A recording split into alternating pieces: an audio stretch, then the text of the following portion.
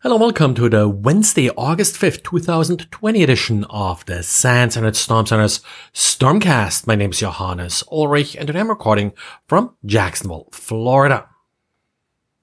It was a bit over a week ago that Cisco released a patch for CVE 2020-3452. This was the directory traversal vulnerability in its adaptive security appliance and firepower threat defense.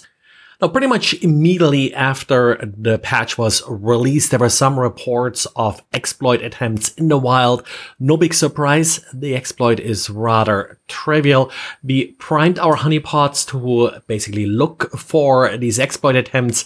And yes, we are seeing some, but actually very few. It's just at the rate of a couple a day. And at this point, we only see essentially checks whether or not a particular system is vulnerable. No exploit attempts where they're actually trying to read confidential files. This could in part be due to our honeypot not very well emulating this vulnerability. So maybe we are just not seeing the additional exploit attempts after the initial detection. And recently we had a couple of high-profile DNS outages that were essentially caused by misconfiguration. This week we had Telstra in Australia. Few weeks, I think it was ago, we had Cloudflare having some issues.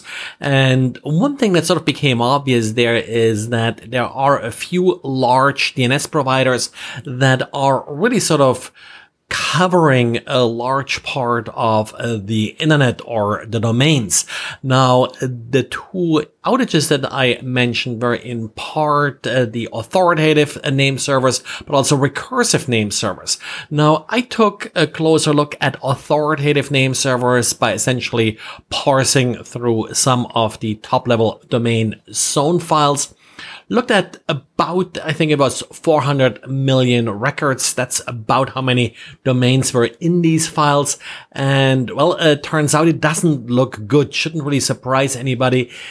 Looked a bit worse than I thought it should look, in that there are only 2,300 approximately name servers that are covering about 80% of the domains out on the internet. So that's about 0.084% responsible for 80% of the internet.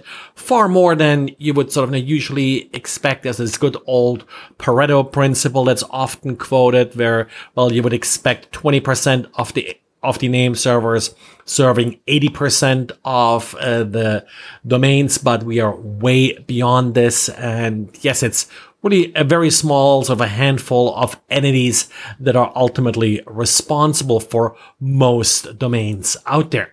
What I haven't looked yet at is how many of these services are, for example, using the same cloud infrastructure, and there are other issues like this that may actually make this concentration even worse. Well, what can you do about it? Not much, really. Don't make it worse. Try to keep copies of your zone files.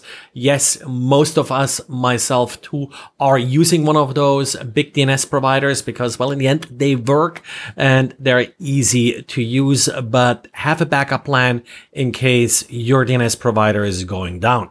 And like with all cloud services and the like, don't become a hostage of the service. Have a plan also how to exit and move your domains to a different service. Even if it's painful, at least if you have a plan, you could potentially move. And then we got our August updates from Google for Android. Nothing too exciting other than one vulnerability that's specific to Qualcomm chipsets, and that's in their wireless LAN, in their 811 drivers.